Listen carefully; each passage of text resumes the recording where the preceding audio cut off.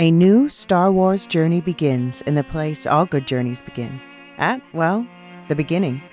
This Star Wars Day, I'm excited to introduce the new Star Wars Canon Timeline podcast, where we will piece together the complete story of that galaxy far, far away, in timeline order, from the dawn of the Jedi through the great unknown following the sequel trilogy.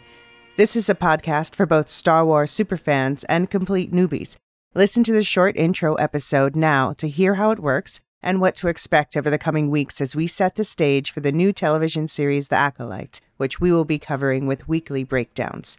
Subscribe to the Star Wars Canon Timeline podcast wherever you listen to take part in one of the most epic and expansive stories ever told, following all the twists and turns from start to finish.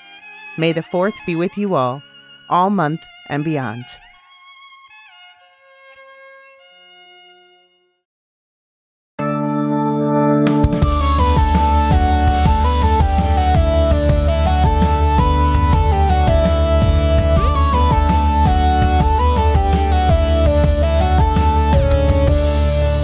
Welcome to the Book Nook. We're the Lorehounds, your guides to the archipelago of Earthsea. I'm David. I'm John. And I'm Marilyn. And this is part 1 of our coverage of the third book of the Earthsea series, The Farthest Shore by Ursula K. Le Guin. We've decided to break up the book into multiple podcasts, so this episode will just cover the first 5 chapters of the book. We'll keep everybody posted on how we plan to cover the rest of the book. For this episode, we'll start off with some spoiler-free conversation about our thoughts on the book in general. And then we'll take a short break so folks who don't want to be spoiled can safely jump out. After that, we will move into a deeper discussion about major themes presented as well as discussing the main plot points. Well, we enjoy discussing the book amongst ourselves. We also want to hear from you. You can join the conversation in several ways. You could send us an email to book@thelorehounds.com. You could visit us at our website, thelorehounds.com/contact. And there's a contact form or this really nifty voicemail feature you could use. And lastly, you could join us on our Discord server. We have a really fun and welcoming community and dedicated channel for Earthsea conversations. And there's a link in the show notes below. Stick around to the end of the podcast for updates on our remaining June and early July schedule, as well as for updates about our Patreon and our 100 subscriber membership drive. We're turning 1 year old in July, and we'd love to invite you to become a subscriber. Okay, now that all that fun stuff is out of the way, let's get into our Earthsea conversation. This is our third book. If you have not checked out the first 2, you can go back into our feed or go to our website and find those there. John, can you talk a little bit about the entire series quickly, just for folks who may not know the run of books that we've got available? Sure. So we did 2 podcasts on the first book, A Wizard of Earthsea. We did 1 podcast on the second book, The Tombs of Atuan. This is going to be at least 2 podcasts. We'll see how it goes. On the third book, The Farthest Shore. There is a 4th major book, and then there are 2 other, I'm not even sure exactly what they are. You 2 know more than me, but there's 2 other entries to the series after that we likely will cover. I think we're not fully committed yet, but we're basically committed. We just can't confirm the deal for everybody yet. But yeah, so there's a total of 6 entries. This is going to be the 4th podcast on the series. And that is too many numbers. Just keep reading. And listening. Cool. Yeah. The last 2, I'm not sure. Marilyn, what with Tales of Earthsea and The Other Wind? The Other Wind is a collection of short stories? No, it's the other way around. Okay, right. Tales of Earthsea is what it says. It's a collection of short stories, and some are almost novella length, that talk about the founding of the island of Roke. There's a lovely story about Ogian and the earthquake. And then there's a very important short story which serves as a link between Tahanu and The Other Wind, which is a full novel and the completion of the cycle. Okay. So The Other Wind is sounds like it's an important thing. And then Tales of Earthsea, like I know within the Star Wars canon, we have Visions, which are non-canonical stories, but they're told from different points of views and different little interesting things. Or I think with the Expanse novels, there were all these little novellas about how they discovered faster or not, or how they discovered fusion drives, or, you know, certain key points that happened in certain characters' backstories. So they're nice. Sounds like it's nice contextual information, but not critical for the main storyline. It is, except for the one, as I said, there is one Right. story which is really critical for that. We've been talking a lot about how magic developed and how Roke developed and why the gender split. And there is one fairly lengthy tale that does go into that and explains an awful lot of how that happened. Sounds like we're going to get stuck reading those. Oh, shucks. Oh, shucks, darn. Come on, listeners. Keep that feedback coming. I've already heard from several of you that they're definitely wanting to hear it. So Right. I remember when we were kicking around this idea too, like, oh, it's just 3 books. We'll just knock it out. And it won't be a problem. 3 podcasts. Well, it'll be fun for the summer.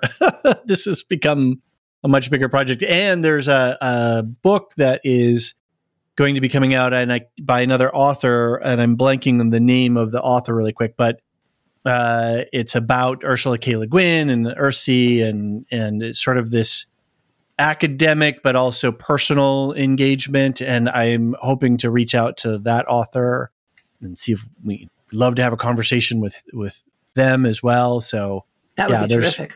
Yeah, it would be very cool. So we'll see what happens. But not to mention the people are demanding we get Marilyn to read the Wheel of Time. Demanding. People meaning one.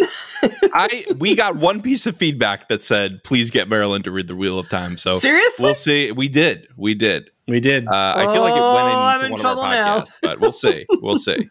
It wasn't me. It wasn't me writing in with a hat on. Okay.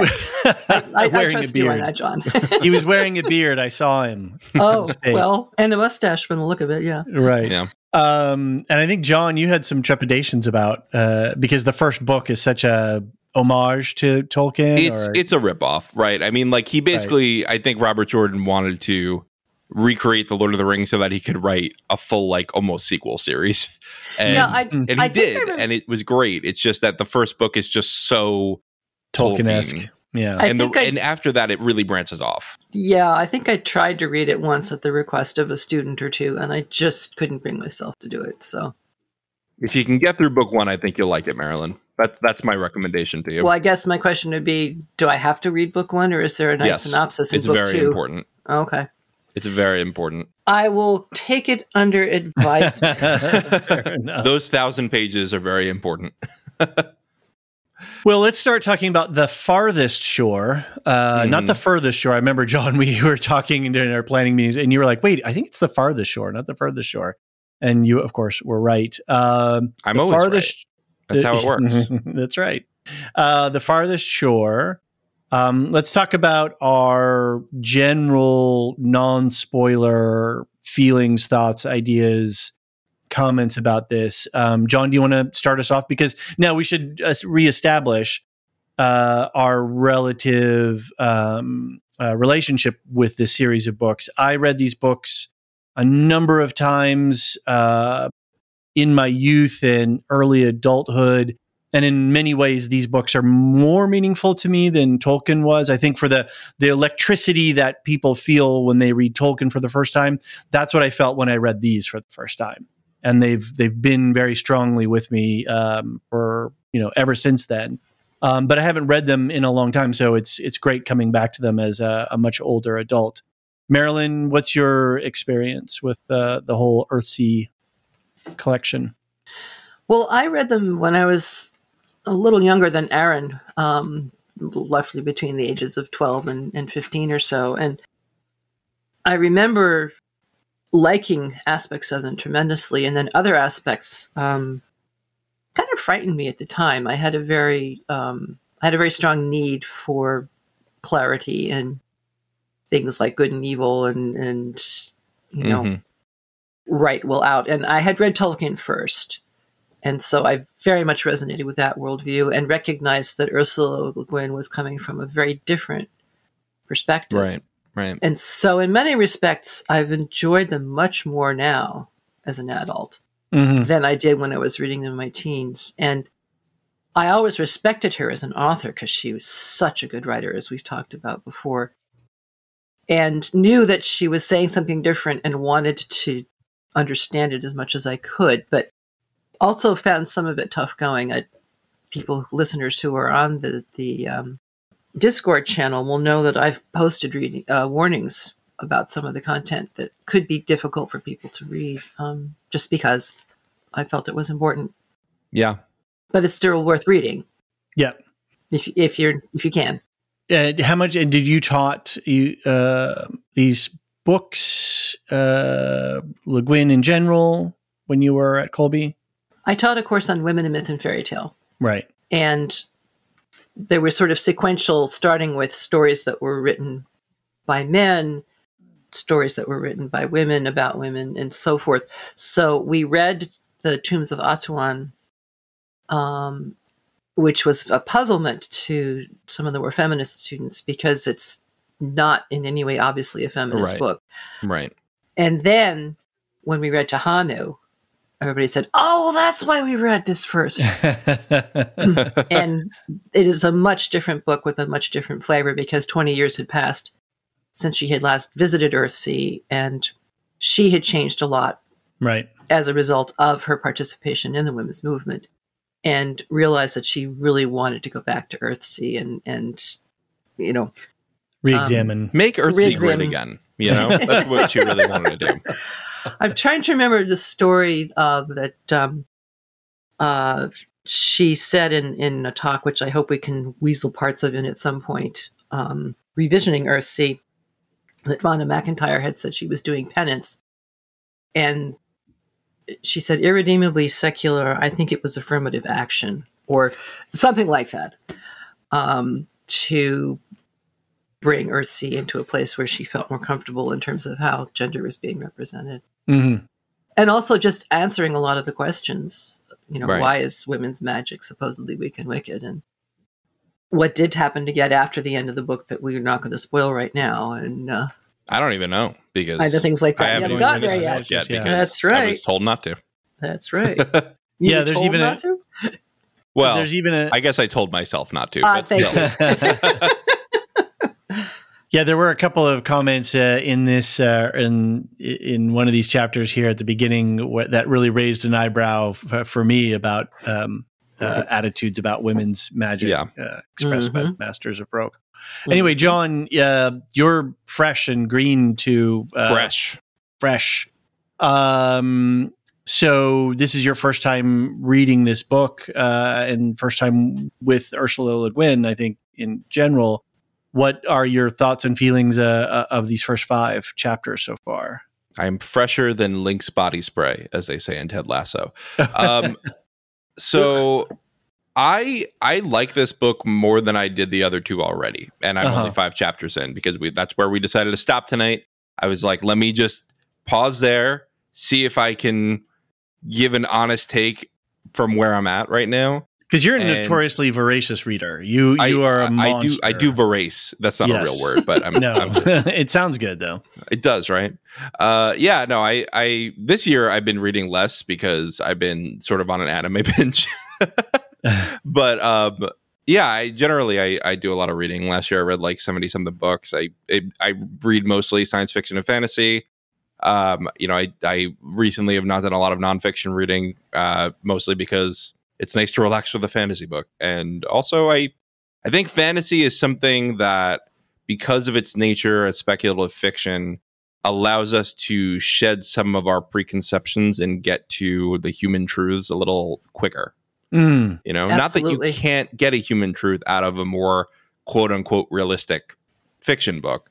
But I think that the fantastical nature of fantasy really lets you, as a grown-up, let go of the things that you know. Basically say, well, anything's possible in this world, so maybe character growth is too. And I think that this book series has done a fascinating thing, which is, and I don't think this is a big spoiler, it's that it's allowed us to follow the original main character through his life. And to see the different stages of growth, and to see something that I think is not talked about enough, which is the flaws you have in childhood are still there with you as an old man, right? And you don't you aren't just a completely different person just because you've aged. And perhaps the best thing we can do is become aware of those flaws within ourselves rather than try to cover them up or pretend they don't exist. Yes. Right. That's basically the message of the very first book, isn't it? Yeah. Yeah. But I think it really comes to fruition in this book. Yes, it does. Even in the first 5 chapters. I would also say the density of the amount of quality quotes was higher in these first higher, 5 chapters than in the previous 2 books. Especially the first book is very dry, I would say. The language, it's mostly laundry lists of names, proper nouns. I think there's a little bit too much of that at the beginning of the first book. And then there's world building, but it's really told in a very almost straightforward, factual manner instead of something that feels more fantastical to me. Interesting. This felt like a fantasy adventure to me. This felt much more in line with what I understand fantasy novels to be. And maybe that's less unique, and maybe that for some people that will make them like it less, but it made me like it more so far. One of the notes that I wrote for myself is that it was how confident the writing seems in this third book, because she's written other books by now, and I think one of her other major books, The Left Hand of Darkness, had already been written by the time she wrote this, if I am correct. It had been written, and it had won both the Hugo Award and the Nebula Award, and that was the first time anybody had accomplished that. No small feat. No small feat. And so, I go think ahead. one of the things that that speculative fiction does, fantasy, science fiction, whatever, but especially fantasy, it allows the author to write about truths that are real, if not factual. And allows authors to write about things that really can't be expressed in a strictly factual, quote unquote, real life type of a novel. And some people are comfortable with that. Some people hunger for that. And some people just don't want that. Right. It's funny. We talk about the influence of feminism on Le Guin over time. It's part of the thing that I see in the way that fantasy literature has sort of been second fiddle to academics. They other than ancient fantasy literature. I know Michael Livingston talks about this all the time, which is if it's ancient, it's allowed to be fantasy. If it's modern, it's not academic if it's fantasy. But that aside, I think part of it is fantasy is much more focused on the emotional truths than it is about factual, real life, logical truths. And there is also the preconception that emotional truths are a feminine aspect of society. And so there is this sort of subtle sexism happening there as well. This subtle subordination of fantasy literature because it is second fiddle in the patriarchal structure. And that is something that I think is changing as fantasy becomes a lot more mainstream, as adults are willing to say, I'm a huge fantasy fan. And even, Game of Thrones, which has its misogyny, I did do a lot of breakthrough for people coming out and saying, I love this stuff. I love dragons. And I love watching this, medieval drama. And I think that Le Guin reflecting on that, on the influence of patriarchy on her work, is also something that we can do here, where we reflect on sort of the journey of fantasy literature as a whole with Le Guin's book. Yeah, fantasy literature is rooted in folktales and fairy tales, which, of course, I think it is. Then again, you see that not so subtle gendering, because they're usually called what? Old wives' tales. Right. And who tells the tales to the children? The mothers and the older sisters. And so there again, storytelling is deemed somewhat lesser. It's entertaining. Wasn't always this way, of course. I mean, the honor that was given to bards and skalds and sculpts in a variety of different cultures was very high. And they were storytellers. Now, they wove a lot of history in with their story, or what they thought of as history. But still, by the time we get to, the 17th century, that all is pretty much gone by the wayside, and it's the women who are continuing to tell the stories.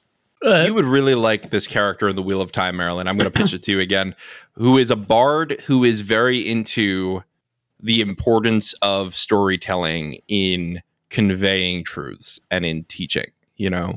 And Okay. I think you would like him because it is exactly what you're saying here, you know, the value of remembering stories, telling stories, sharing stories, and in a way that conveys their emotional impact.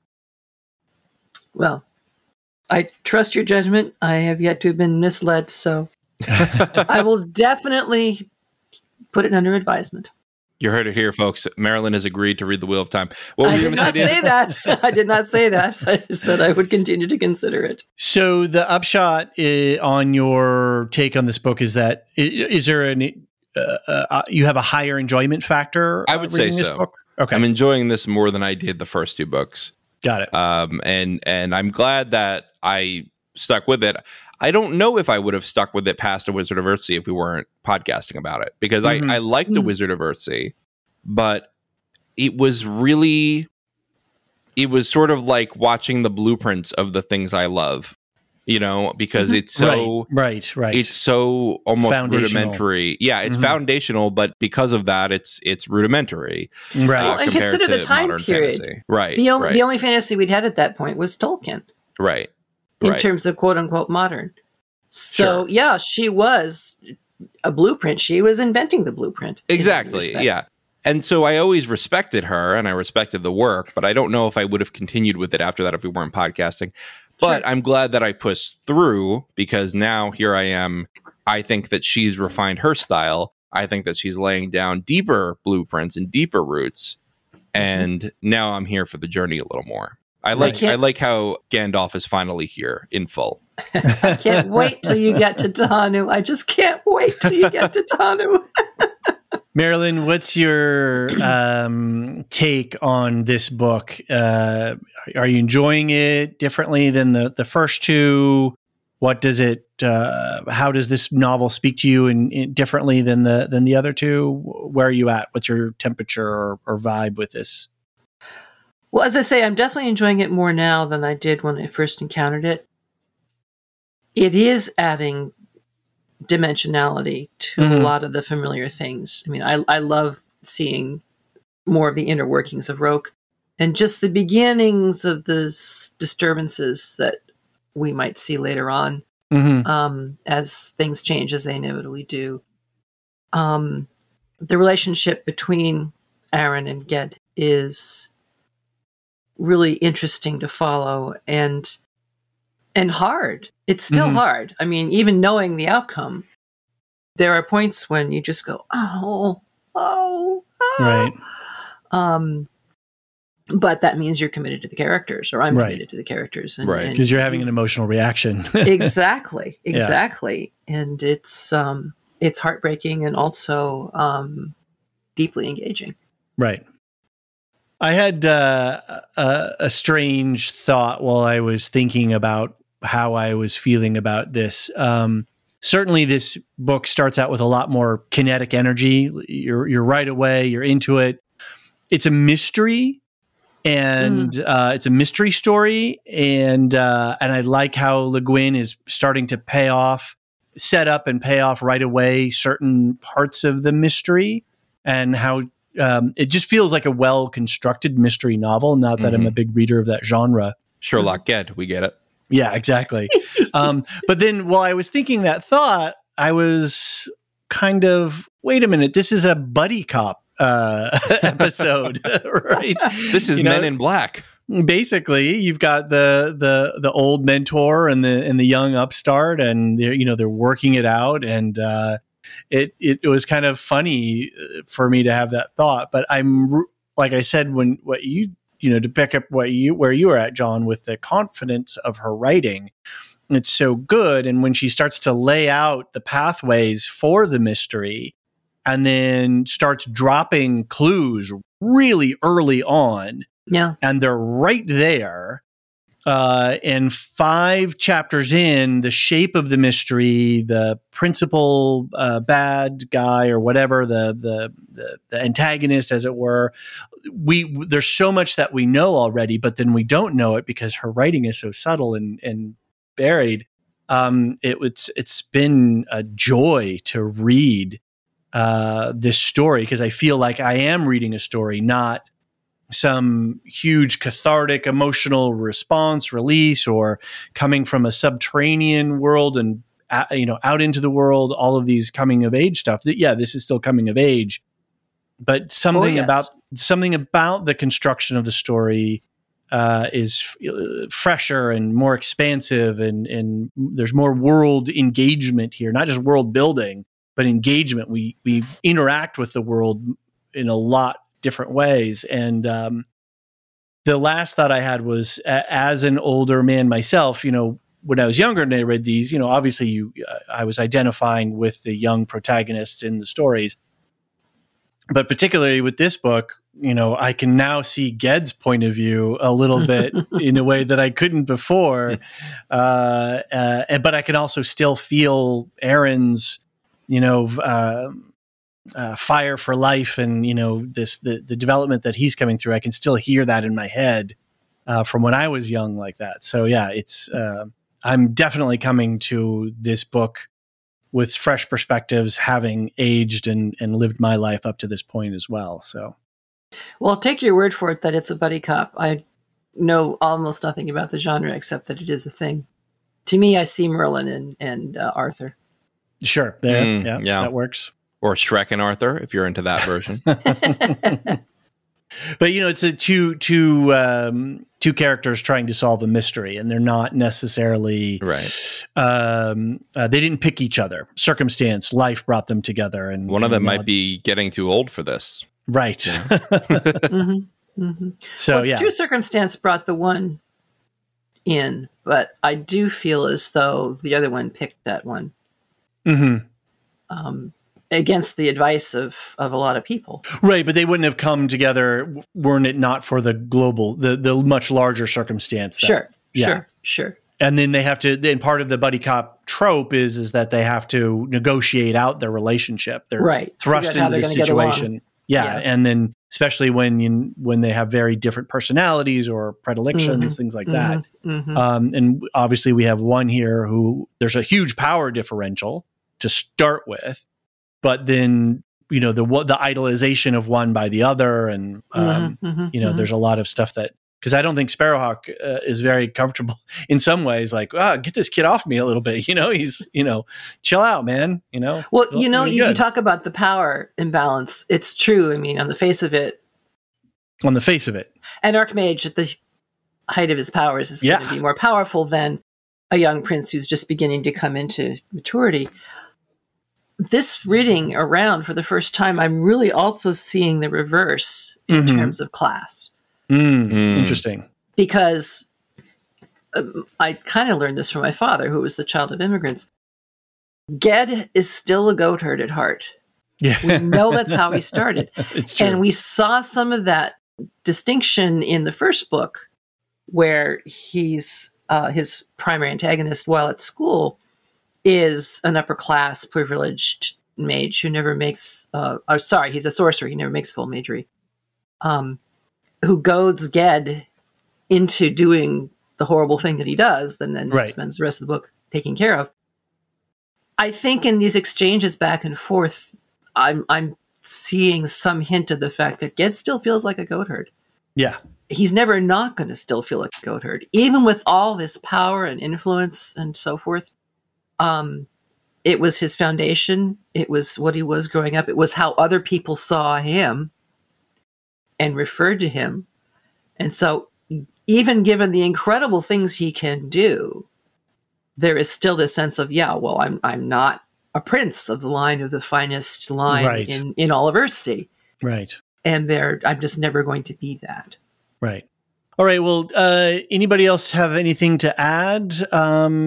I think we could probably head into our break. And then after we come back from our break, John, you want to lead us through I think you've got a little synopsis prepared, and then we can start to talk. How do you want to take the back half of the conversation, John? Why don't you lead us through that, what the expectation is? Yeah, so after we do the plot synopsis, we're going to talk about major themes. There's not a lot of plot in the first 5 chapters, but we are going to go full spoilers for those first 5 chapters, and then Marilyn and David are going to talk about their favorite themes from the book, and I am going to moderate because I don't know enough about the book yet to pull out as many themes, but I'll have more to contribute in the next podcast. See you after the break.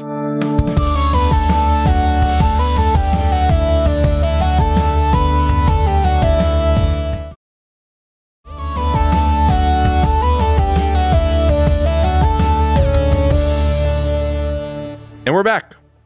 All right. Full spoilers. Leave if you haven't read the book, but please come back after you've read the book. Here we go. Plot synopsis. A young man named Aaron, Prince of Enlad, travels to Roke to speak to the Archmage on behalf of his family. He meets the Archmage Sparrowhawk, who we know as Ged, and tells him of a failing of magic in his country. Ged embarks on a journey with Aaron on the Lookfar to find the source of the problem. Ged believes the problem to be coming from a dark wizard, which, according to Aaron, should not be possible.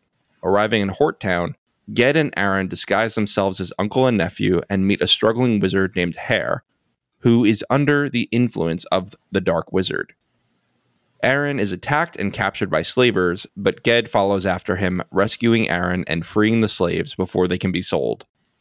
Back on the sea, Aaron has troubling dreams, and Ged reflects on the struggles of his youth and the battles fought on his way to Archmage. So now that we've gotten the plot established, why don't we move on to the themes and sort of analyze the plot through those lenses? Marilyn, would you like to introduce your first theme here? Sure. The first theme, which seems to be throughout, is heroes and hero worship. Okay. And then I wanted to emphasize the fact that this book came out in 1970. Which was when the Vietnam War was at its height in terms of citizens' protest, fear and shame about the war. You see drug-addicted soldiers coming home, and it's such a noticeable contrast from the Second World War, which was the previous war that most people would remember. So there's that whole piece of it, soldiers formerly being seen as heroes, now suddenly being seen to be human beings and vulnerable in this really ghastly conflict. There were also the series of assassinations around this time. Martin Luther King Jr., Bobby Kennedy. Yep. Yeah, and some people will remember the 1968 song Abraham, Martin, and John. Each of the first 3 verses of the song names one of these men, such as, anybody here seen my old friend Abraham? Can you tell me where he's gone? He freed a lot of people, but it seems the good, they die young. I just looked around and he's gone. And so each of them gets that treatment, and then there's a bridge, and then the fourth and final verse mentions Bobby, referring to Robert F. Kennedy, and ends with a description of him walking over a hill with the other 3 men. And that never struck me until this reading, but I'm suddenly seeing Ged and Aaron walking over the hill and down into, this is spoiling of the spoiling. We're going ahead in the future. But we know eventually they're going to wind up in the Dark Realm, right? Of course. And that that resonated with me suddenly so sharply. And so people who were living during that time may remember what I'm talking about, but I think it's important to bring that to the foreground for people for whom that's kind of misty history. But from the very earliest stages, I love the line for Aaron had fallen in love. And they talk about how he'd been active and so forth, and life had been a game, and he played it and loved it. But now the depths of him were awakened, not by a game or a dream, but by honor, danger, wisdom, by a scarred face and a quiet voice and a dark hand holding, careless of its power, the staff of yew that bore near the grip in silver set in the black wood, the lost rune of the kings. So the first step out of childhood is made all at once, without looking before or behind, without caution, and nothing held in reserve. I love that she says that Aaron has fallen in love. Mm-hmm. You Yeah. don't usually think of hero worship as falling in love, but I think it's ideal. Right. And later on, so he's very comfortable in his own hero, who he is idolizing. But later on, he realizes that he has this deep fear. And Ged asks him, "Fear what?" Tears sprang into the boy's eyes. "To fail you," he said. Mm. And so he says, "Sit down. I do not mistake you for a wizard or a warrior or any finished thing. What you are, I do not know, though I'm glad to know that you can sail a boat. What you will be, no one knows. But this much I do know. You are the son of Mored and of Sariath." Aaron was silent. "That is true, my lord," he said at last, but I am not Mored. I am only myself." "You take no pride in your lineage?" "Yes, I take pride in it, because it makes me a prince. It is a responsibility, a thing that must be lived up to." The Archmage nodded once sharply. "That is what I mean. To deny the past is to deny the future.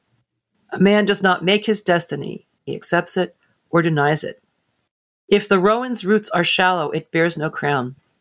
At this, Aaron looked up, startled, for his true name, Lebanon, meant the rowan tree. But the Archmage had not said his name. "Your roots are deep," he said. "You have strength and you must have room to grow. Thus I offer you, instead of a safe trip home to Enlad, an unsafe voyage to an unknown end. You need not come. The choice is yours, but I offer you the choice, for I am tired of safe places and roofs and walls around me." He ended Bilbo abruptly. Baggins. He ended abruptly, looking about him with piercing, unseeing eyes. Aaron saw the deep restlessness of the man, and it frightened him. Yet fear sharpens exhilaration, and it was with a leap of the heart that he answered, "My lord, I choose to come with you." But later, we read Aaron saying to himself, "How is it I'm not going home? Why am I seeking something I don't understand with a man I don't know?" And he had no answers to his questions. So here we see Aaron's major conflict and his major challenge. He's afraid to fail, but he has to learn that everybody fails at some point. And we'll see him fail and how he deals with it. But even more importantly, in some respects, he has to learn how to deal with what he perceives as the failure of the Lord to whom he swore allegiance. If only in his own heart. And in some ways, I think that is the greater challenge. We want our heroes to be perfect. Yeah. We want them to be exactly what we see them to be. And throughout this book, that just keeps getting knocked down again and again. And we as the reader have seen Ged at his most vulnerable several times. Mm-hmm. And so it's easy for us not to worship Ged, but maybe she's saying something here about idolization, and you don't know the full story of your idols. They've been weak just like you. They've been small just like you. They've struggled just like you. They're just real people, and you can have a bond with them. And I hope that we see by the end, I think we're starting to see that already. I hope we see by the end a more genuine bond between Aaron and Ged. Mm-hmm. Mm-hmm. Mm-hmm. Yeah, we see Ged sharing his weakness with Aaron later on, saying, "I don't want to go among men again tomorrow. I've been pretending I am free, that nothing's wrong in the world, that I'm not Archmage, nor even sorcerer, that I'm Hawk of Tamara, without responsibilities or privilege, owing nothing to anyone." He stopped and after a while went on, "Try to choose carefully, Aaron, when the great choices must be made. When I was young, I had to choose between the life of being and the life of doing. And I leapt at the ladder like a trout to a fly. But each deed you do, each act binds you to itself and its consequences, and makes you act again and yet again. They very seldom do you come upon a space, a time like this, between act and act, when you may stop and simply be, or wonder who, after all, you are. How could such a man, thought Aaron, be in doubt as to who and what he was? He had believed such doubts were reserved for the young, who had not done anything yet. The boat rocked in the great, cool darkness. "That's why I like the sea," said Sparrowhawk in the darkness. And then one final short one, if I can. Yeah.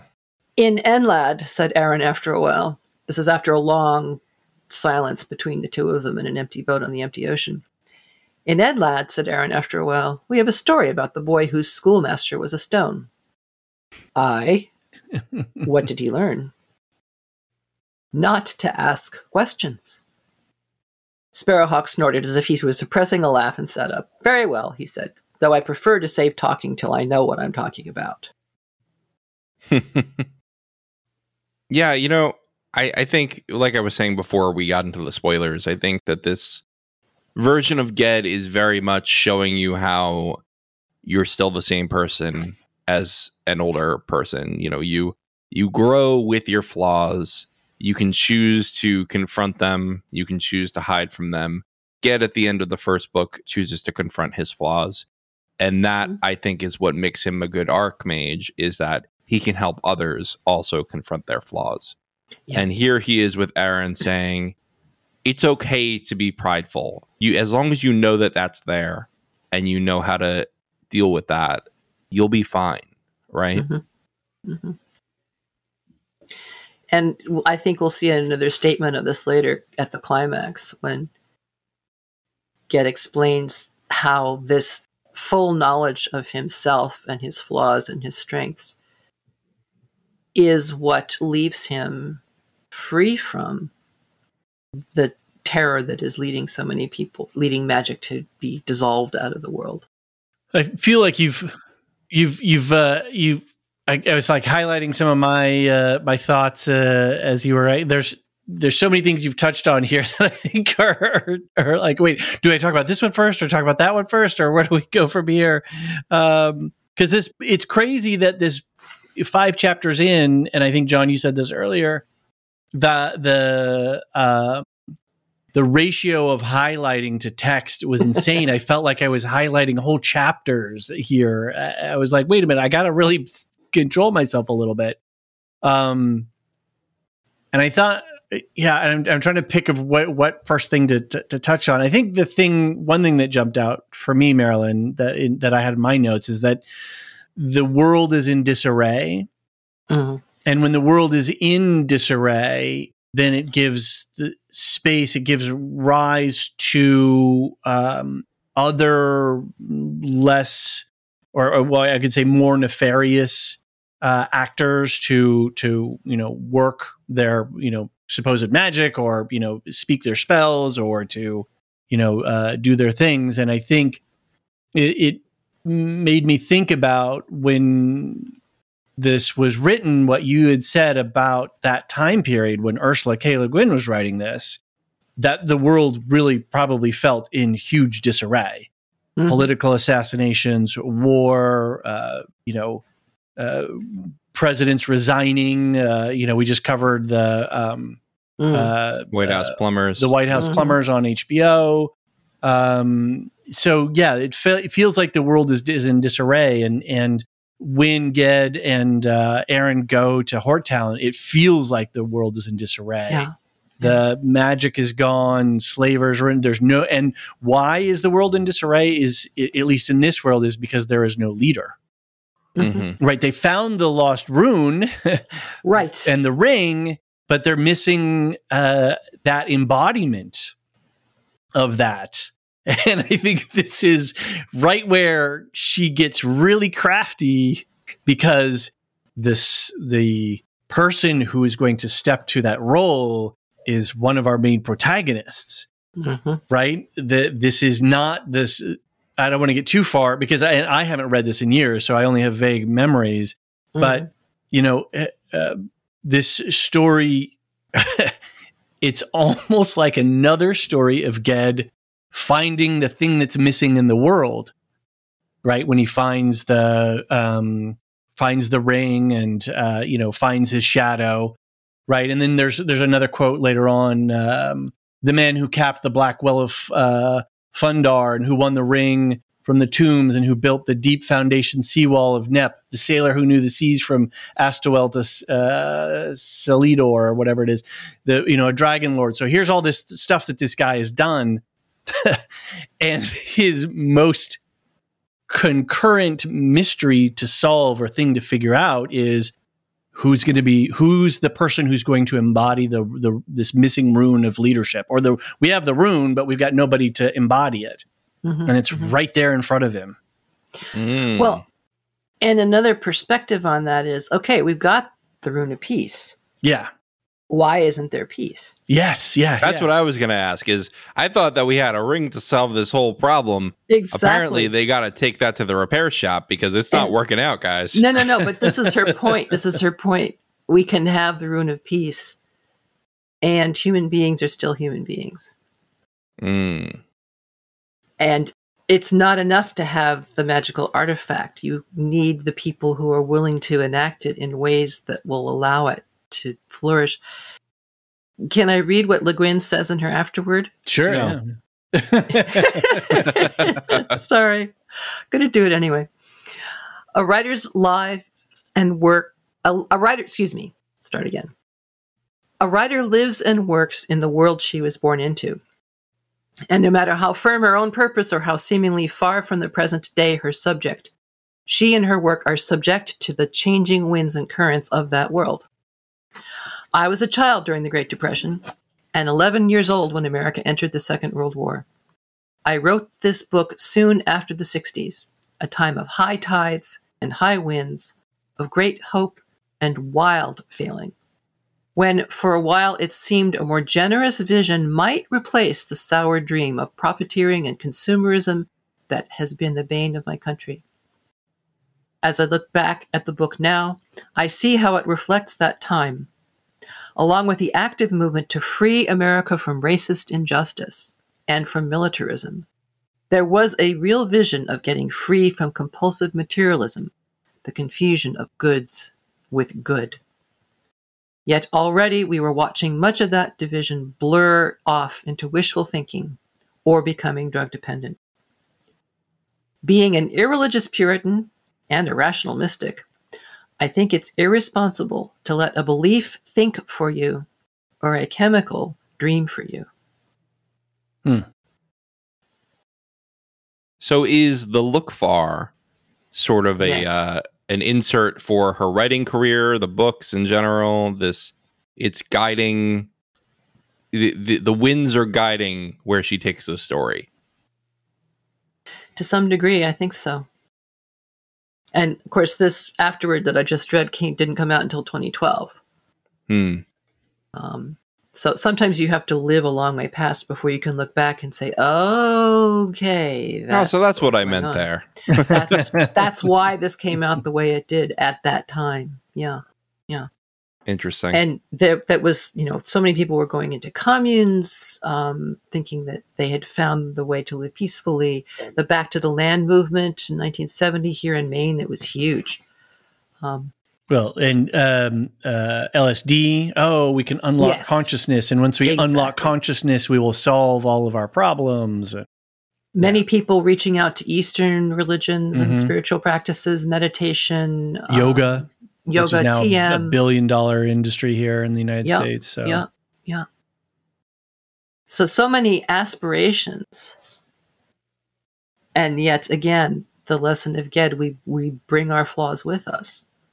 What's the line when he's talking to is it the master patterner in the Yes, I had that down too. Right, of course. What is evil? Asked the younger man. The round web with its black center seemed to watch them both. A web we men weave, Ged answered.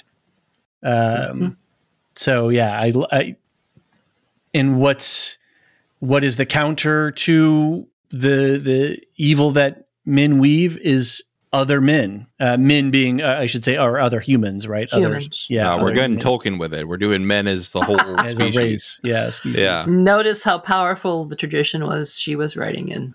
Right. Yeah. Yeah. And I think that's interesting that brings up this stuff about Aaron and leadership and, coming of age stuff. His name, I didn't do too huge of a deep dive, but it was something that caught me, was with Aaron. His name means sword in the common speech, right? And then so I started to think about swords and what does that mean and what are our mythological stuff, and the idea that swords symbolize power protection, authority, strength, courage.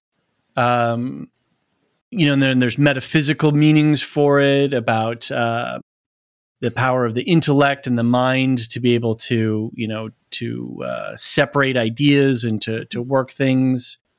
There's ideas of swords mixing all the elements, air, fire, water, earth. To wield a sword takes training and knowledge and experience, right? So there's, it requires something of the wielder.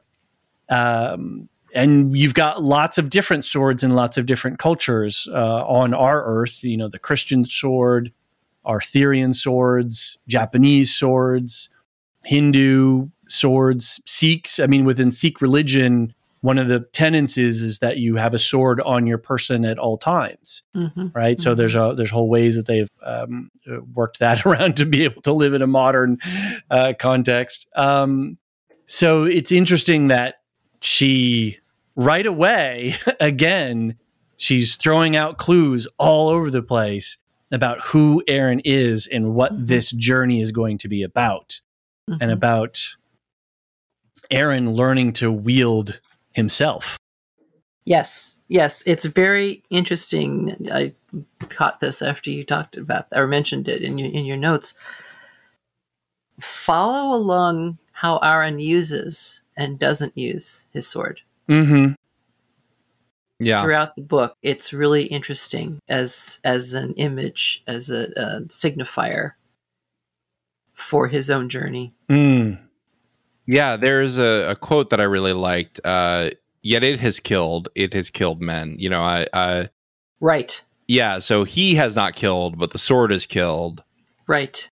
Very, very interesting there. And I think Aaron really does not want to be pulled into the business of killing. And that kind of relieves me, don't you think? I mean, yeah. I'm glad to know that. Yeah. It's reassuring. Yeah. A good quality for a ruler to have, I think. So, and then, with Aaron too, with what he's experienced so far, he's starting to experience the world not as a highborn, but as an average person. Exactly. And he's starting to see the problems that exist in the world. And he sat in the halls of power on Roke, and he's been to the shantytown parts of the biggest port, the richest city in the archipelago of this part of the world. He's been enslaved, right, and had to be freed. And yet there's more adventure coming, right, to even further reaches. Oh, yes. So all of this is shaping his knowledge and awareness of this world that is before him. I don't want to spoil it, but where we're going with this is it's going to be really useful for this kid to understand how this world works from top to bottom. And so that he can use the sword of his intellect. He can use the sword of his might when it needs to be used, when he can use the sword as the symbol to rally people and to lift them up. Or as a tool for defense. Yeah. You can parry, you don't have you to. Can. You don't have to thrust. I know there's a button for it in all my video games, That's the only sword I like to wield, but yeah, I mean, you don't need to use the sword to kill. The sword can be retired from killing Aaron. It's okay. Right. What's the next theme we have here? I think it's Marilyn's turn to introduce something.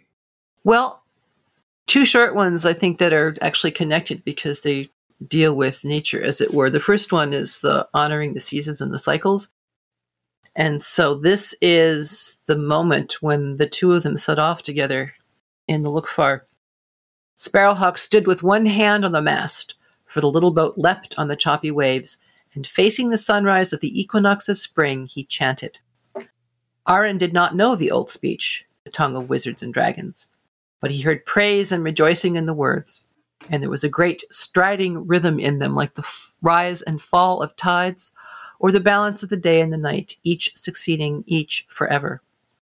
Gulls cried on the wind, and the shores of Thwill Bay slid past to right and left, and they entered on the long waves, full of light, of the inmost sea. So throughout this series so far, we've seen, or at least heard tell of, the long dance of summer and the long night of winter, and we're told that all the peoples of all of the islands tell the stories and dance the dances of the seasons at those peak times. Here we now see a ritual acknowledging the balance day of spring. And of course, there's also a balance day in autumn. This is particularly potent to me, that they are going out on the spring equinox, because the equinoxes are about balance. And as we know by now, balance or equilibrium is the very heart and soul of magic of Earthsea. Right. And something is disturbing the magic. Right. Interesting. I did not pick up something is interfering with the balance. Yeah. And that's the really fascinating part, is they're using magic to interfere with magic. How is that working? I guess that's the mystery. But I mean, I don't know what they're going for with this at this point. Well, I don't see how anything else could disturb the balance of magic, except other magic.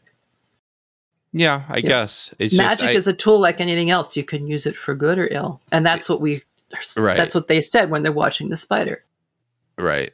It's just interesting how Aaron is convinced that you can't use magic for evil. I know. Right? I know. And Ged's like, I don't know about that. He has that dream of the hall at Roke being dusty and full of spider webs and abandoned and decrepit and so forth, after they've left Hortown and they haven't arrived at their next port. Well, even in Hortown, what's the name of the guy? Hare. When Ged tells his story, he's like, "Oh yeah, he was a pirate. He was a mage for the pirates." Mm-hmm. Right? It was like, oh, whoa! I thought all magic users were from the Isle of Roke, and they have ethics, and they've don't talk smack about pirates. My One Piece podcast is coming out soon. Oh, okay. I'm not talking smack about them. I'm just saying they haven't gone. Their ethical training is a little differently than what the Roke. But wait till you see what the Marines do in One Piece. Anyway, all right. Well, there is a quick little snippet here.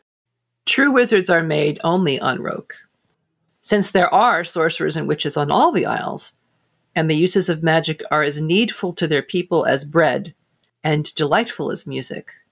So the school of wizardry is a place held in reverence.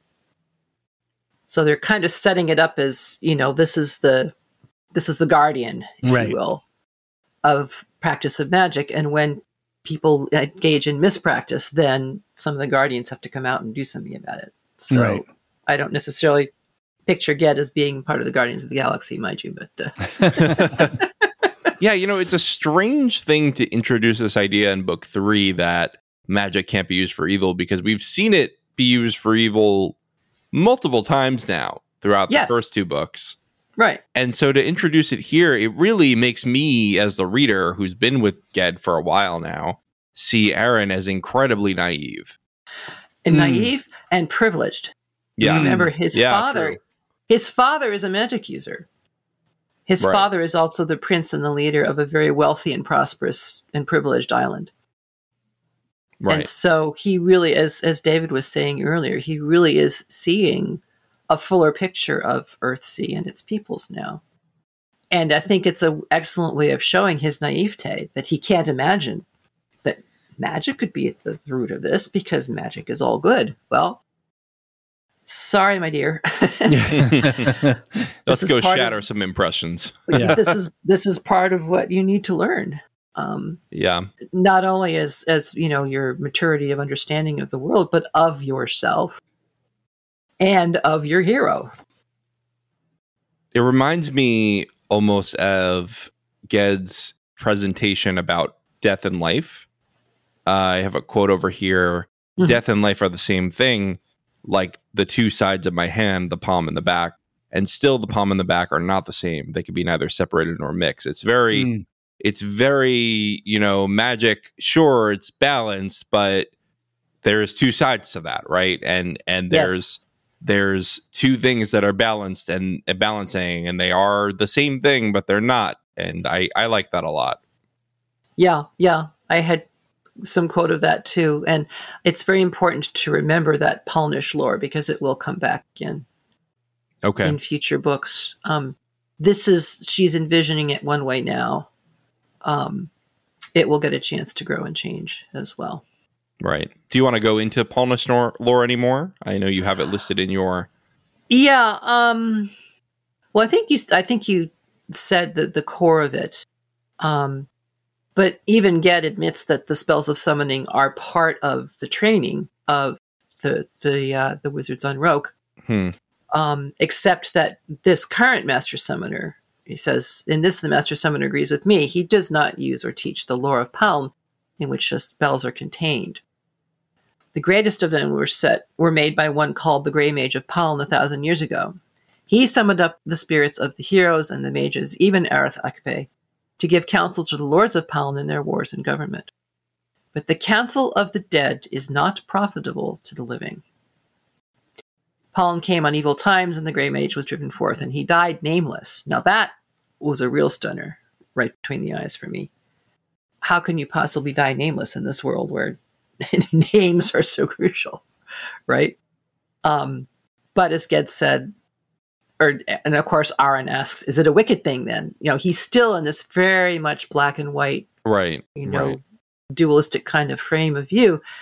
And again, Ged says, I called a misunderstanding. He refused to, quote unquote, punish the slavers. The closest thing he would come was to silence the leader until he had a good word to speak. But when Aaron questions that decision, Ged says, I'm not going to let other people's evil determine my choices. Right. Who am I to judge that? Why should I, I'm not interested in punishment. Freeing of captives, sure. But beyond that, it's not up to me. And again, I think he's thinking of his own past and touch of evil and temptation. Yeah, for sure. But also, this is the humility that I think one or both of you have spoken about that we see in Ged, along with his sort of, again, fundamental sense of, at the end of the day, I'm a goat herd. Right. Which conveys a great deal of practical knowledge when you come right down to it. Right, exactly. But you mention freeing the slaves, and what does he do when he frees the slaves except free them without destroying their masters, right? He doesn't make them do anything. He just gives them the option. He gives them the opportunity to free themselves, basically. He returns their free choice to them.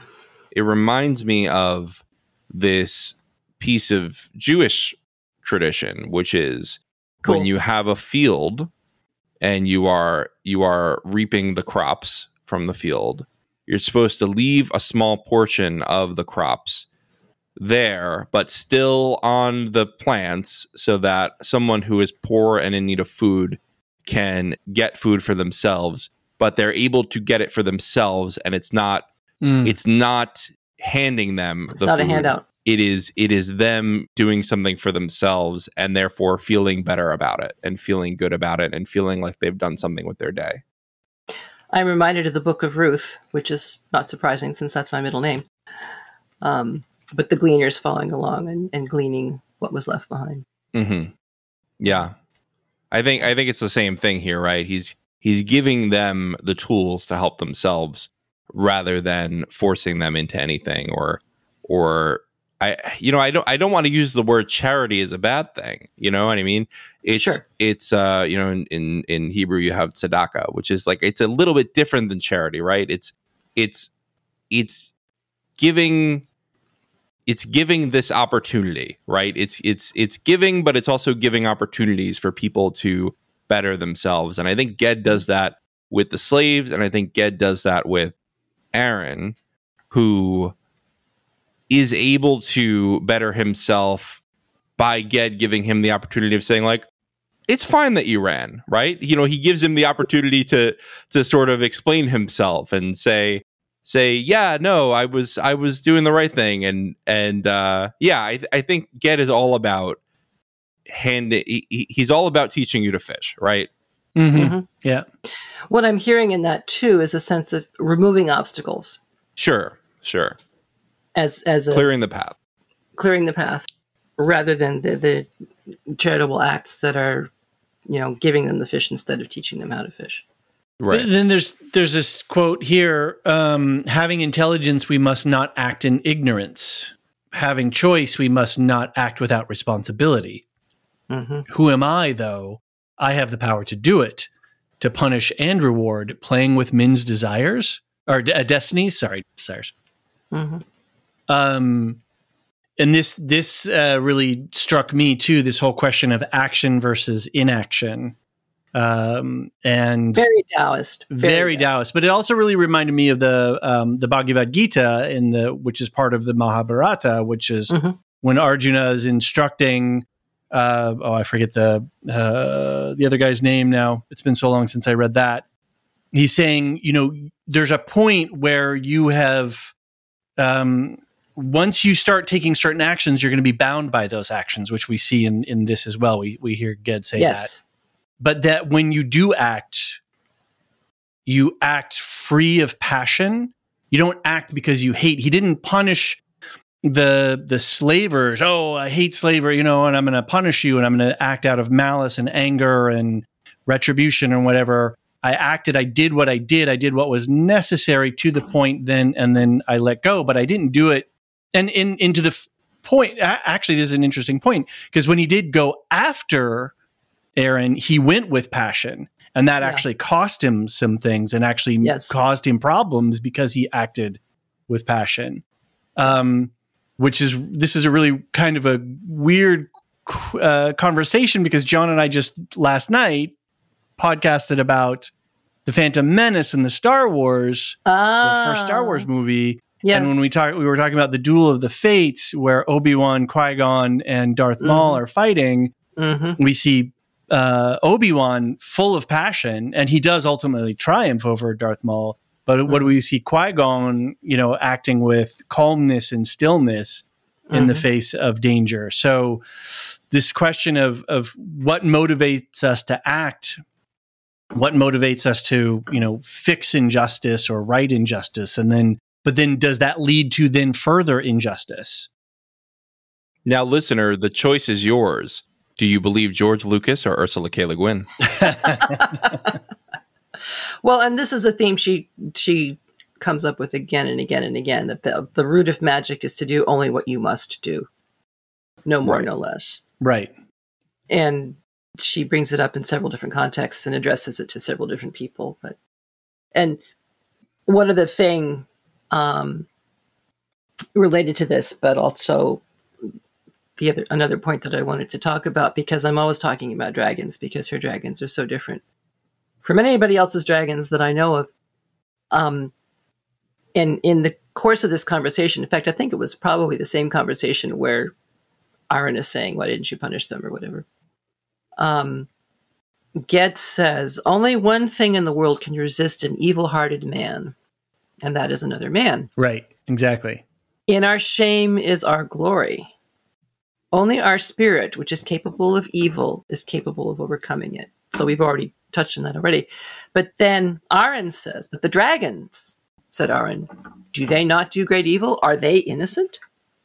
And Ged responds, the dragons are avaricious, insatiable, treacherous, without pity, without remorse. But are they evil? Who am I to judge the acts of dragons? They are wiser than men are. It is with them as with dreams, Aaron. We men dream dreams. We work magic. We do good. We do evil. The dragons do not dream. They are dreams. They do not work magic. It is their substance, their being. They do not do. They are. The opposite of what people do. What I love about this is Ged assigns a lot of descriptors to dragons, but he refuses to give a value judgment of evil or good to dragons. Everything he said, avaricious. Sure, it has a negative connotation, but it's not a value judgment. It's a qualification. It's a qualifier, right? It's a descriptor, right? It's a characteristic. It's not a value judgment, and he's not doing anything except stating what he sees. Mm-hmm. And that's a really great way to say they are, because he's not doing anything. He is observing something in stasis. Mm-hmm.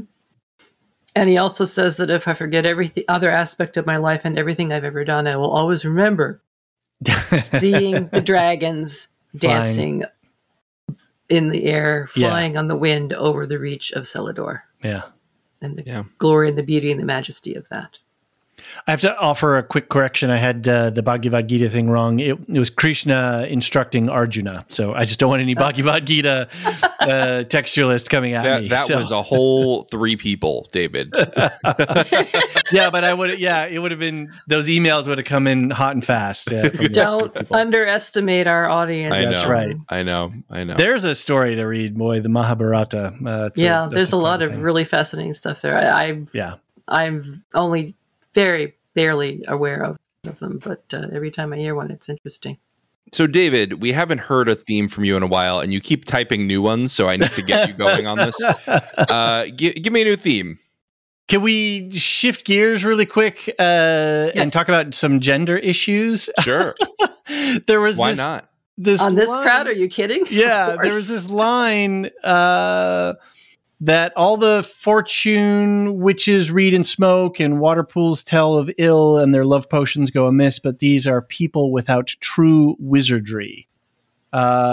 Fortune telling and love potions are not much of account, but old women are worth listening to. Mm-hmm. I was like, what?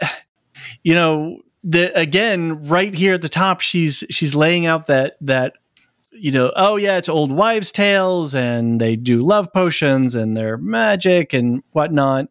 It was a real head scratcher, because this is the 3rd book in this series and whatnot. And so I didn't know how to fit in what I know about stuff from her with this attitude of a bunch of men sitting in this room who are all the masters of Roke, where true wizardry is validated and sanctified, and that's where you get your actual and symbolic powers from. And here they are just writing off a whole class of people and people who use magic for various purposes. You know what that reminds me of? No, I do not. It reminds me of a bunch of, let's say 17th century doctors talking about the ludicrous nature of the village folk healer. Right. Yeah. They have very, very good. Yes. Because, by the way, women are not allowed to attend the colleges of medicine. Right. By and large. But here they are dealing day in and day out with broken bones, pregnancy issues, infections, all kinds of stuff. Every single illness that can come. And frankly, everything. There was more, there were more difficult births and deaths amongst the highborn who had physicians tending to their births. And this goes well into the 1600s. Because of the methods the physicians were using, whereas the midwives of that same time period usually had more success. From practical experience, but also their methods were quite different and far less intrusive. Yeah. And invasive, and therefore, I'm generalizing wildly here, but therefore, more wholesome, if you will. Well, you look at also the trend nowadays. Midwives are back in fashion. People are looking for midwives and birthing centers rather than just relying on OBGYNs all the time. And no shade to OBGYNs. We had 2 great ones who really helped with the birth of my 2 children. But it's interesting to see this sort of come back around, and to see the midwife become this pillar of a healthy childbirth again. Yeah, it's really easy for the specialists to sneer at the non-specialists if they refuse to allow the non-specialists access to their learning. Right. And after a while, to justify that by saying, well, clearly what they're doing is inferior anyway, so thus the whole trope is presented. And David, earlier you were talking about, you're surprised that Le Guin is talking in this way in 1970. I think, I don't remember for sure, and I'm not going to look it up right now. I've got too many windows open as it is. I'm pretty sure that Ms. Magazine's first issue came out in 1970. Okay. So we're right on the cusp of a lot of things breaking forth. Right. And so she needed those next 20 years to really have the realizations sink in for her. Right. Because what else did she have at that point to rely upon? She was relying upon her tradition. Right. In which it was perfectly fine to say, the male wizards who go to a school and are trained after a particular curriculum are superior to the women who are practical on the ground doing these things from day to day, and have learned bits and pieces here and there and have cobbled together whatever they know. Because remember the thing I read earlier, magic is woven into the life of Earthsea. And it brings both the mighty important things, but it's also as necessary as bread and music. Right. And there's just not enough mages around to give you your bread and music in every single tiny island all over the archipelago. So, well, and then too, these things that are embedded in our conscious, into our value sets, into our language that we don't even know that are embedded, that we've inherited them. And I've talked about this. It's a blur, but another podcast talking about when we became parents. Suddenly we became aware of how things have been gender labeled, right? Yes. It's Mr. Toothbrush. It's, Mr. Car. Like what? Why is everything, or on all the stories, one of the stories that our daughter enjoyed us reading was about a goodnight construction site, and all the trucks are male gendered. So we just started flipping the gender just to break our own mentality around it. But you don't realize all of that stuff that has been downloaded and installed in your operating system that's running in the background until there's something that comes up to confront you to look at it.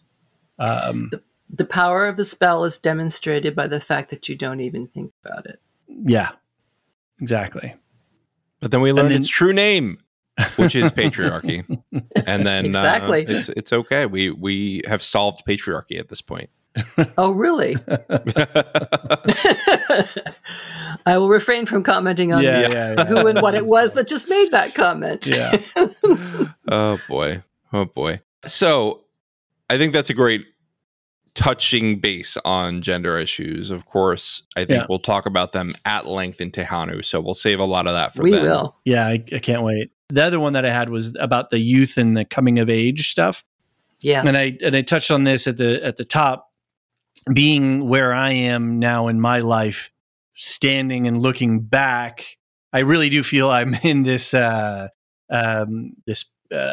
fulcrum point where I still feel young and spry enough that I can go do stuff, work on my house, play with my child, all of these kinds of things. But yet I can still dream of the things that I've done and not yet done, but I'm also carried by and I think these two things, the bound by choices and the coming of age stuff are linked in a way, but I'm also bound by the choices that I have made now. And so I was thinking a lot about youth and coming of age.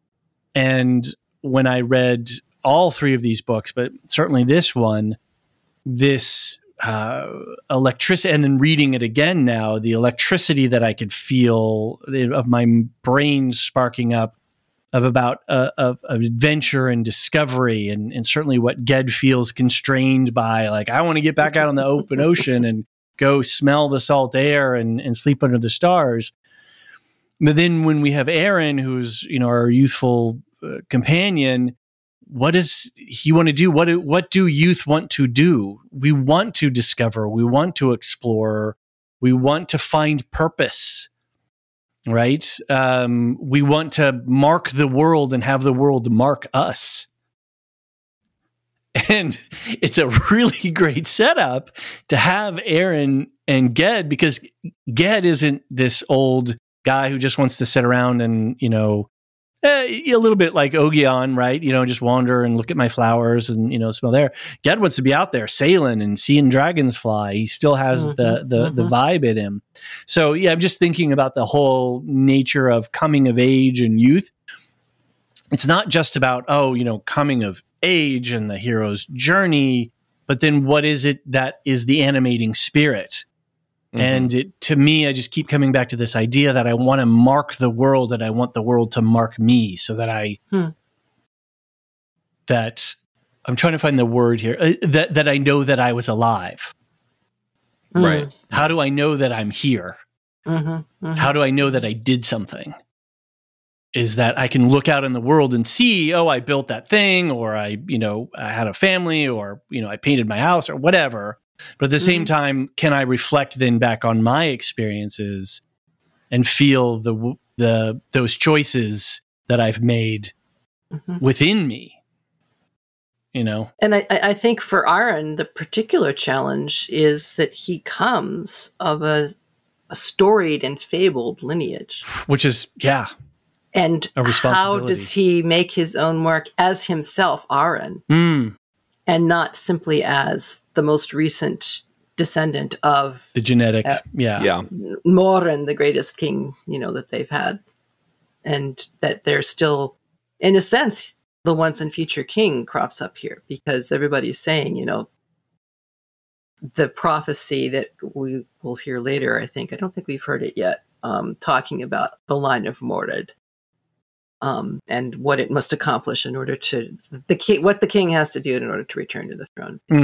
I don't think that's really too much of a horrible spoiler for people who haven't read past chapter 5. The setup is fairly clear here. But Arden talks about it himself, that in that very earlier part that I read, he said, this is who I am. And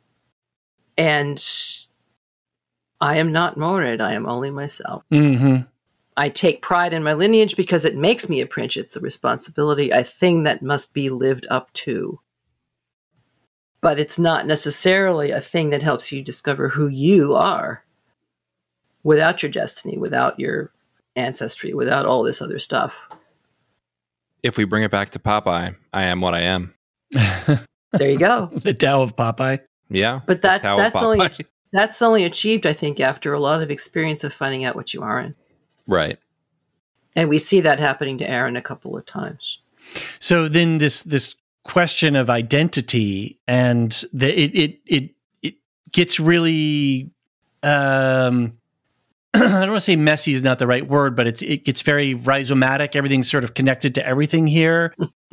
Who am I if I'm not the series of choices that I've made? But am I just the series of choices? What is my identity?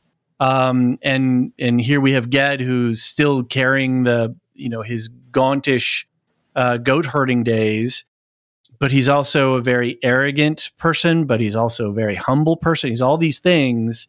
And now he's bound by his choices. He's the archmage, right? He's got responsibilities. You can't just, go cruising around on your boat. But then that's exactly what he's doing. Exactly. Yeah. And all the other masters of Rogue know it. They're like, right. You don't fool us, friend. Yeah. But yeah, then this whole thing of being bound by your choices, and if you act and then you're bound again. Yeah. I am really cognizant of that in my life right now. They're like, Ged, you have health insurance now. You can't just go off. You've got a pension, man. You can't just go sail the sea. You got to keep clocking those hours for Social Security so that, you get your check. Well, and also overall, arching most of that for many of the mages is the sense of this is the important place in the world. Mm-hmm.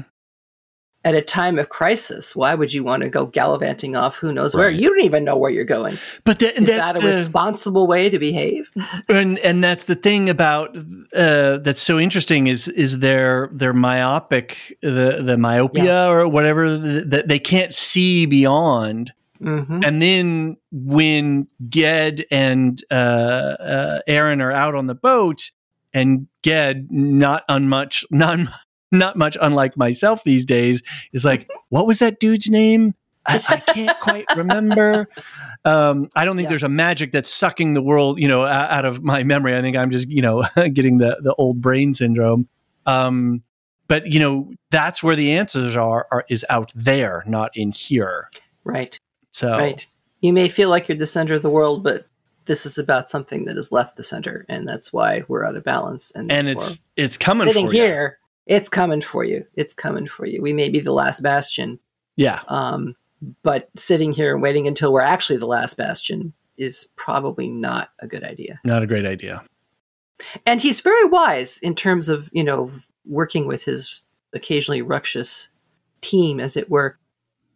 He recognizes that the summoner feels it's important to stay, and so he tells him to stay. Mm-hmm. Okay, you be the watchman here. Yeah, right.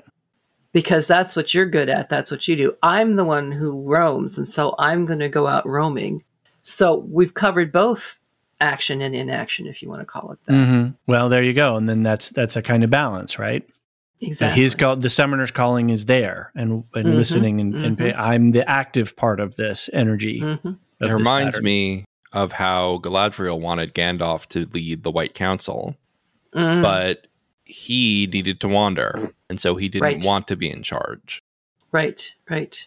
He never wanted to have any fixed realm or residence. But it was actually this wandering and this being aware of all the peoples of Middle-earth, being aware of the problems that are around, that gave him the advantage to help take down evil. Nothing that battle's not won without Gandalf. And I think with Ged, he's saying somebody needs to be on the ground, and I seem to be the only one with the interest to do it.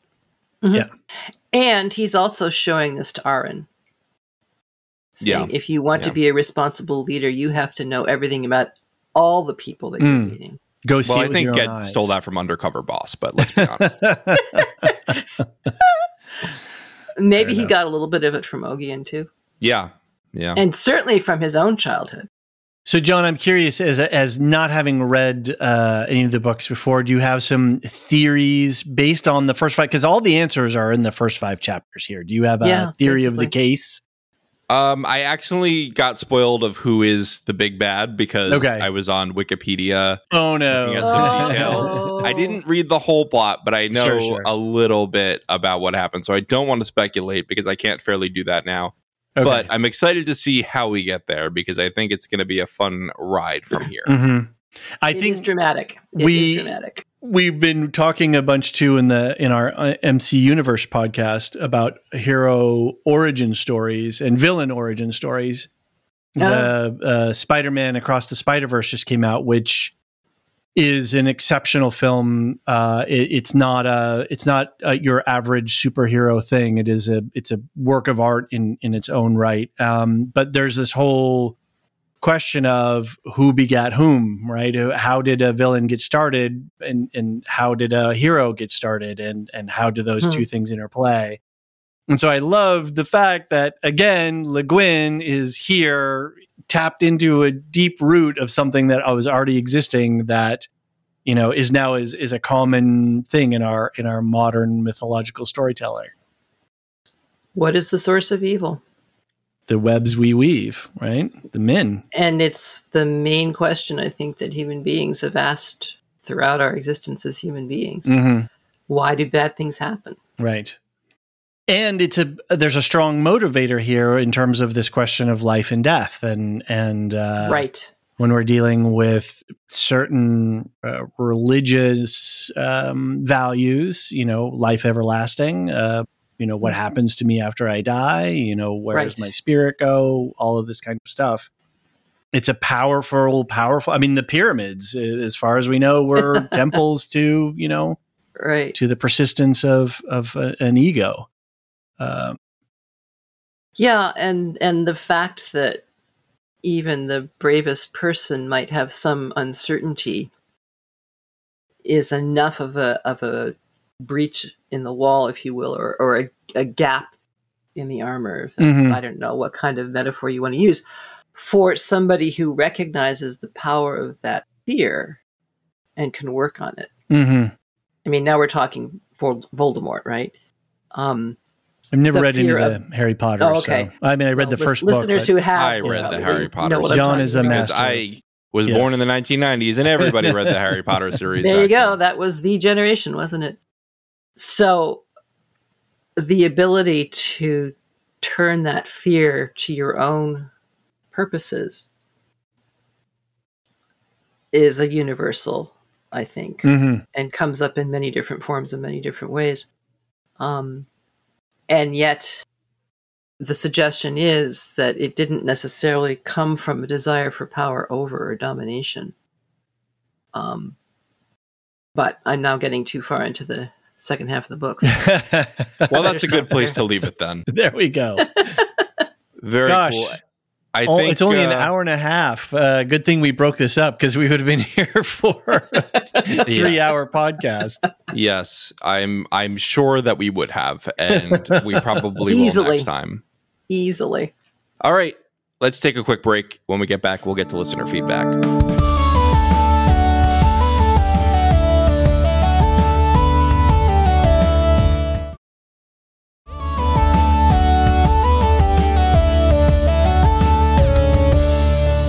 And we're back. It's time for listener feedback. We've got a couple Discord messages and we've got a contact form entry. So let's start off with the Discord messages. Of course, you can also send us an email at book@thelorehounds.com if you prefer the traditional form of feedback. Do you remember when they called snail mail and electronic email? And I remember when NPR was first talking about. My cracky. Yeah, I also like that. Remember AOL Instant Messenger? How that became? That was a huge thing back in the day. I spent every day after middle school on that thing. It disappeared. We didn't do Instant Messenger forever because of texting. Now Discord's here, and it's basically just AOL on steroids. Well, which was IIRC before that. So, real-time chat has been around We love it. Yeah. BBS. Discord server in the show notes. Anyway, Brian8063 says, and by the way, who's a lore master, and did a lovely job of giving us context in White House Plumbers. So thanks again, Brian. He writes, "We are off to a good start with the first chapter called The Rowan Tree. We were inspired by the name to call our son by that name. It means protection." Now see that, first of all, congratulations on your son, Brian. But also, that's interesting to me now with Aaron. What's going on there with protection? Mm-hmm. The other interesting thing is the rowan tree is often associated with witchcraft. Okay. And people would, depending on who you read, people would plant a rowan tree to protect their home from evil spells. Oh. But witches would also be drawn to rowan trees, not for nefarious or evil purposes.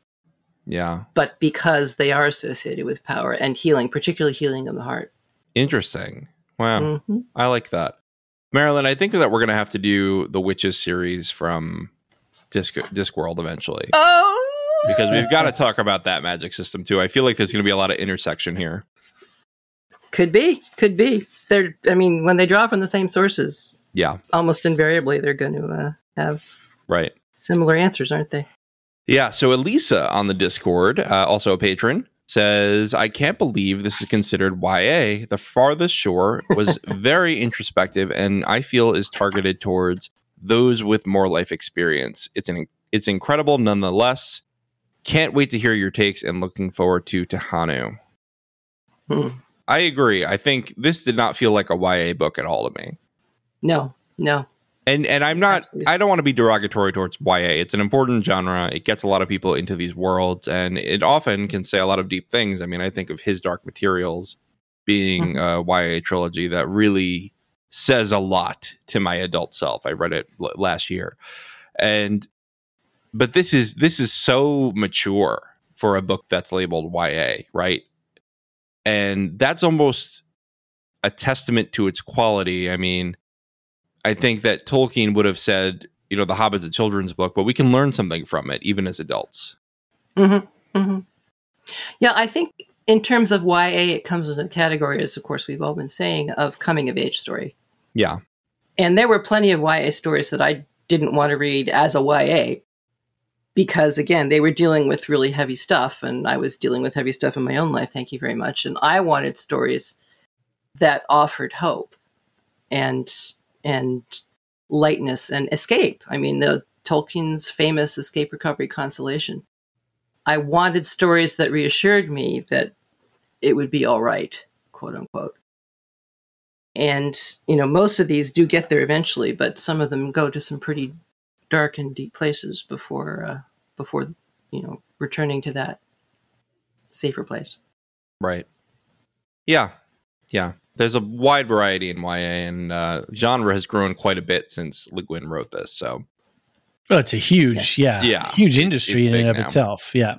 Yeah. And I'm grateful for that. And I'm grateful for the stories that tell really gnarly and raw experiences, because YA category age people are having gnarly experiences and deep challenges. And for many, it's very reassuring to read a story and say, yeah, been there, done that. Okay, it's not just me. There is definitely healing in that kind of experience as well. It kind of blows me away a little bit. Our daughter has been telling us about a series of books that they've been reading in her class, and I think they're books that are geared towards teaching reading and spelling and all that kind of stuff. And I think they're out of the UK. It's something about a talisman series, and she'll regale us with these long explanations about what the characters were doing and what they were not doing. And it's I grew up, started playing Dungeons and Dragons in the, I think 81 probably is when I actually got into it a little bit. So I certainly remember the Satanic Panic and all the stuff about, rock music, Ozzy Osbourne and all of these things. And all right, well, the guy was eating bats. Let's be honest. That one was a little fair worrisome. enough. But here it is now in our daughter's second grade class. They're reading about the Dark Wizard and and these magic talismans, and how these characters are having to go through these trials and tribulations and encountering. One of the books she likes to read is The Young Adventurer's Guide to Dragons, which was given to us kind of as a hand-me-down side book, and she loves reading, going through this, and she'll ask me randomly out of the blue, so what amethyst dragons, what are their powers again? And we've certainly moved on. Better start taking notes, David. Well, yeah, as an active, my gaming group is a little bit on hiatus, but as an active, role player, I'm like, oh, okay, this is cool. I can deal with part this. of your group eventually. Yeah, exactly. She could play when I'll be in the nursing home, and she'll be like, Dad, you want to roll up a new character? I can't wait for Gen X nursing homes, and we're going to be playing Xboxes and Lordy, and playing role-playing games, and the mind boggles. My great nephew Eli introduced me to the Dragonette series, which I was thinking of when you were talking about this, because it is the young dragons are the central characters of it. And it is extremely well written. I highly recommend it. And of course, can I remember the author's name right now? No, I cannot. But if you Google Dragonette, I'm sure it'll pop right up to the top. I would say it's for an older crowd, like, 10 to 12, 10 to 14, something like that. But excellently well written, variable point of view characters each time. Lots and lots of stories about the importance of Wings of Fire novel series. There you go. The Dragonette Prophecy. That's it. The importance of difference, of having Twee T. Sutherland. Twee. Yeah. Twee Sutherland, yeah. So I highly recommend those.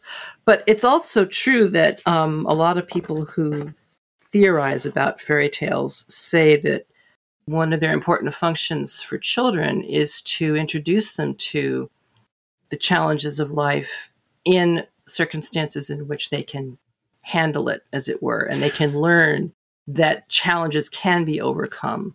Doesn't this go back to our conversation earlier that John was talking about with speculative fiction?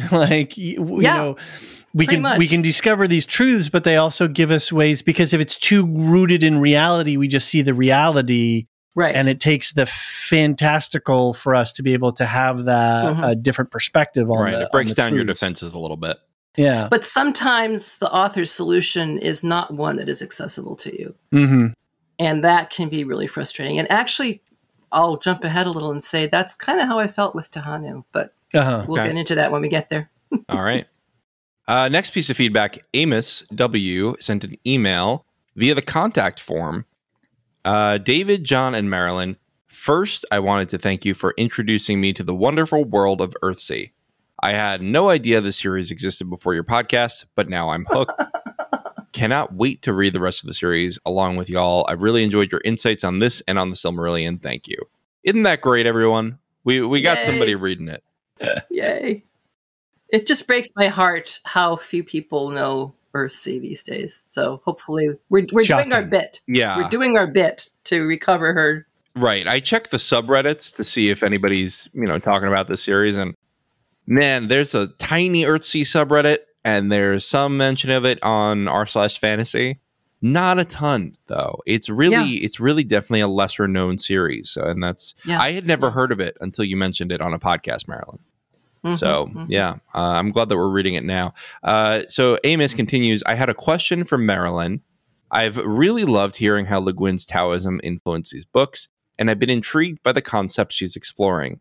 Do you have any recommendations for books on Taoism, specifically a book that would serve as an introduction to that philosophy?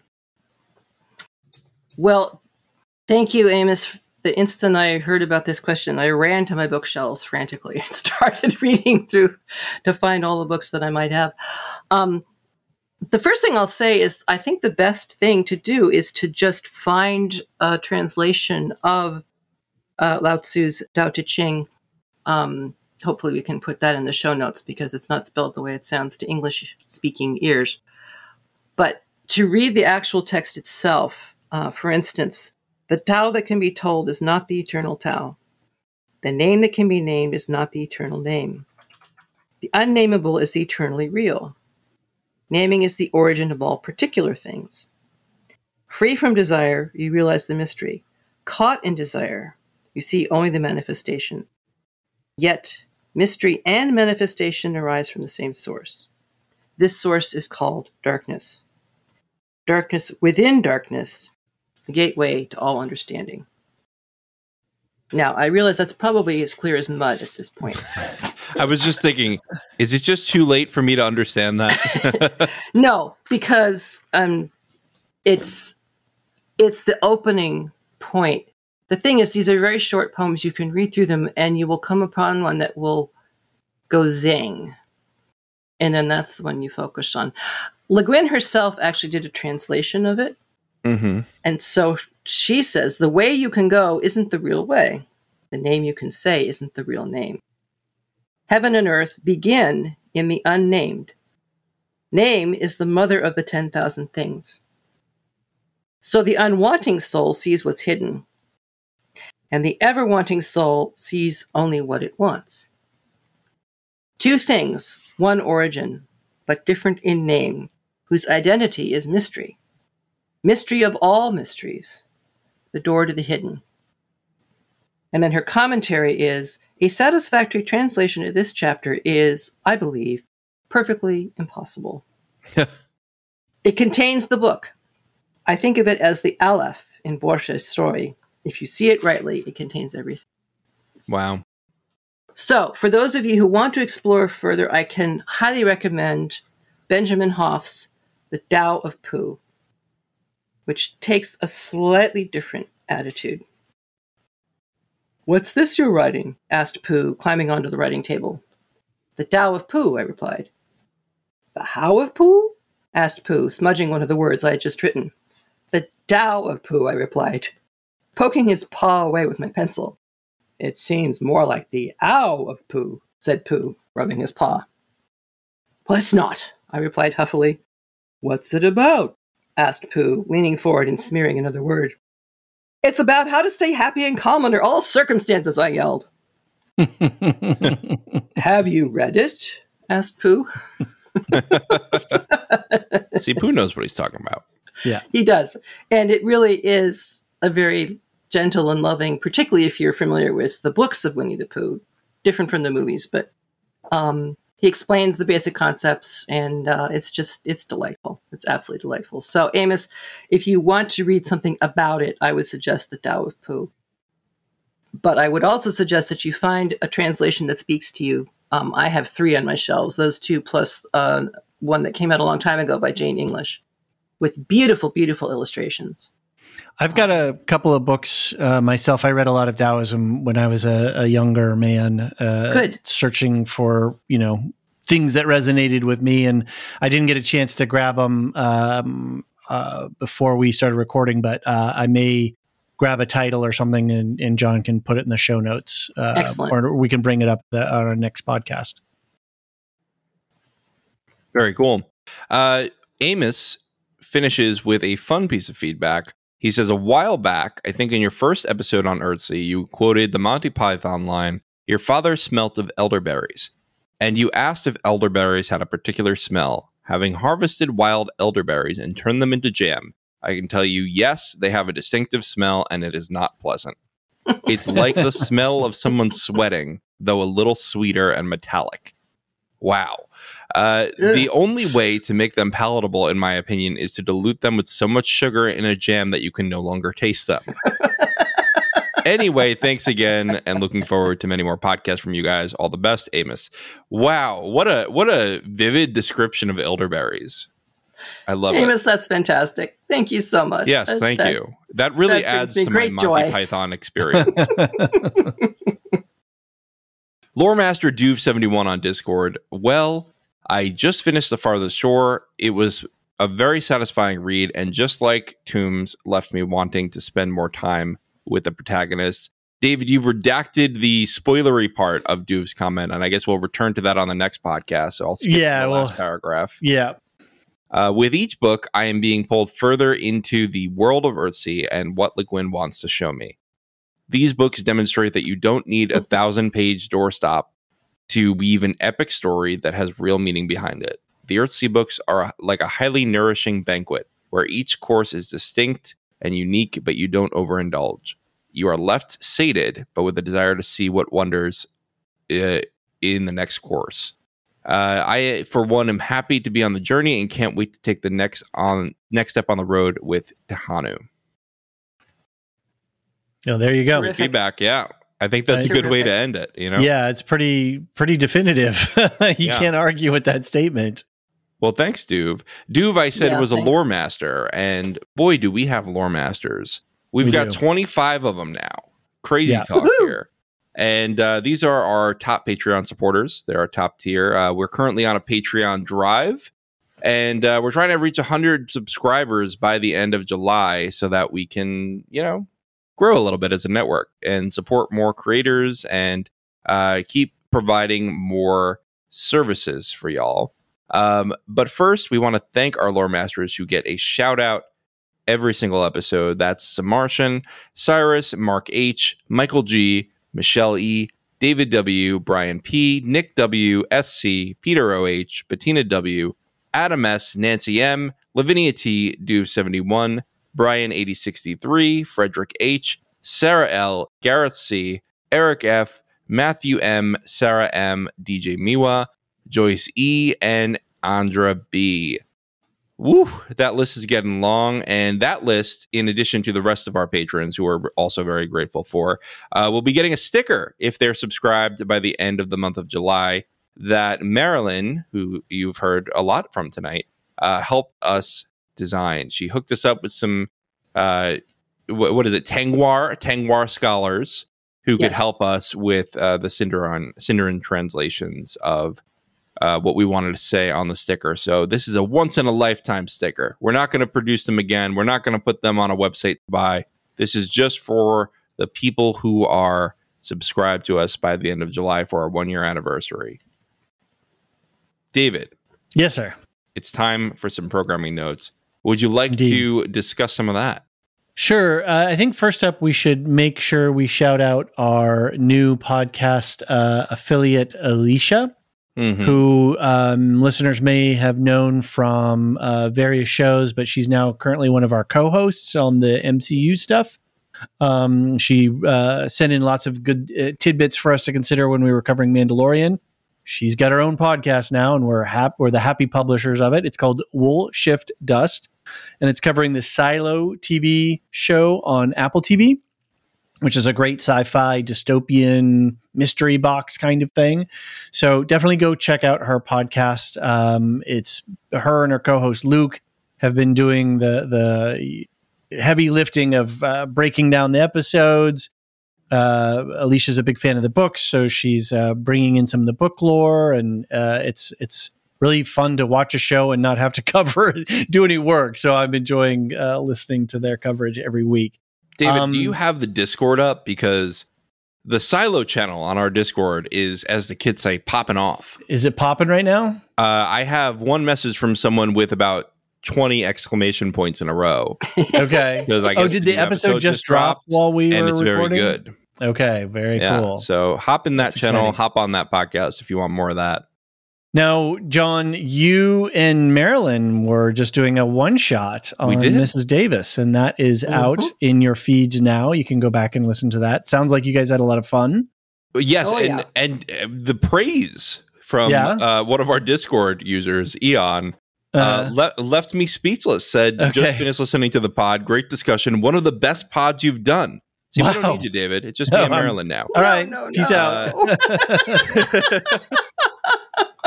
No, we need you. But, I think we had a great conversation, Marilyn. That's and great. I'm using this comment to promote this. So thanks. Well, and I think it's exciting that we kind of hit this model idea of these one shots. So if stuff comes up that's a binge mode show or a show that we didn't, it's not a big tentpole show, but somebody wants to cover it, and we've got a co-host and a contributor, or somebody that we're within our community, we can do these kinds of things. So I'm really glad that you guys were able to get one off. I started to listen to the other day. I was doing some house chores, and then I realized I had to stop because I didn't even finish episode 1 yet. And that's not because I don't want to watch it. But now that there's the podcast for me to listen to, I now have to go. I'm obligated to go finish the series. So, well, I'll love to hear your reactions. Yes. Silmarillion stories. We just had a recording with Mr. Anthony. What's the schedule? Will this have been out before that, or this is probably going to be out after that? After. Okay, so go back. We just had a conversation with Mr. Anthony about Fëanor and the Unchaining of Melkor, which was a great conversation to have, and it's great to talk to Anthony because he loves the Silmarillion. It's a work that's very dear to his heart, and so we got a lot of fun insights and had a good conversation there. Yeah, we also said that we already preempted your email, Marilyn. We said we're about to get an email from Marilyn about the role of Nienna in Melkor's redemption. Yes, indeed. Yeah, so we discussed that, and we need your input. So we'll expect that email right away. As soon as I hear the episode. That's right. Two other things to make a quick mention.